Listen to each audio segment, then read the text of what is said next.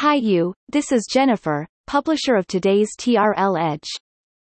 How many ways to do beauty import to China and what is the latest ongoing?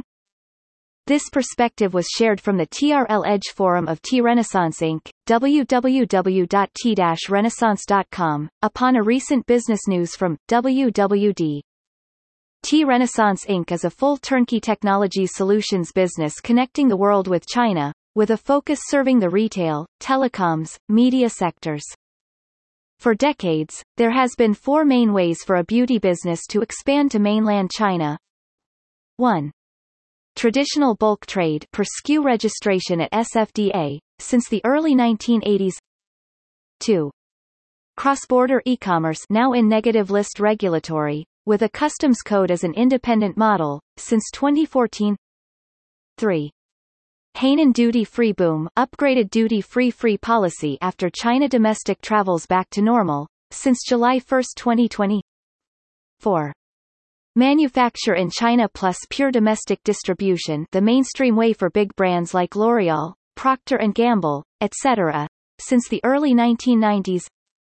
On January 18, TRL Analysis shared our thoughts about the watershed level policy update for beauty import business. The animal testing procedure as part of the regulation since the 1980s in China for beauty products import will be removed at SFDA registration. France has been announced as the first country, kind of as a trial, for the new process to be applicable for this policy. Some expected changes to come could include: 1. More countries to be approved, batch by batch. 2.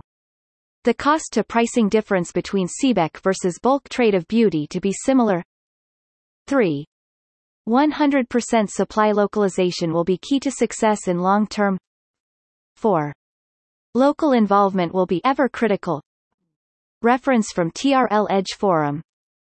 Why is it a watershed level policy update of China upon beauty products import?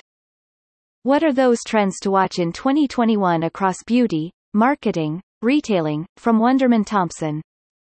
Why beauty leader Ulta must change its merchandising strategy after 2020? Here comes with a latest update on the February 2, 2021. The change of beauty import policy of China getting more open also reflects other facets of the market. 1. Local brands have been booming at fresh capitals pouring in from VCs and equities, under the banner of new consumption, in China. For instance, every Double 11, November 11th campaign across all e-commerce marketplaces have become the compass of investors' focus on consumption. The top 10 brands of each GMV X time it has taken of getting to the rank normally become a rough formula lead to many investments in the next 1 to 3 months. The recent listed Perfect Diary is a perfect case. Find more in TRL Insights. The IPO miracle of a 5-year-old beauty brand at $4 billion evaluation. 2.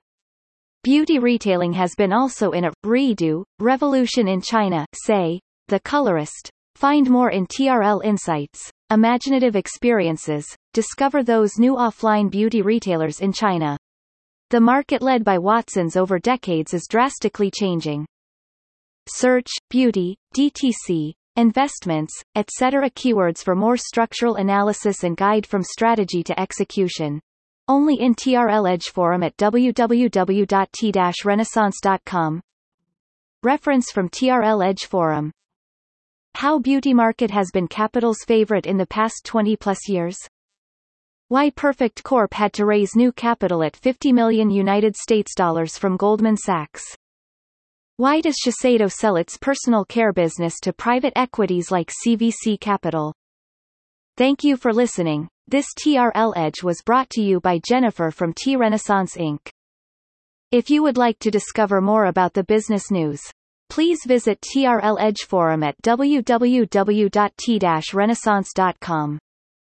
As an official partner of Tencent, and one of the largest technologies companies worldwide, parenting company of WeChat, TRL provides strategic consulting, digital solutions, programs implementation, as well as system integration services. We also provide strategic and financial advisory services for leading and emerging businesses from our New York office.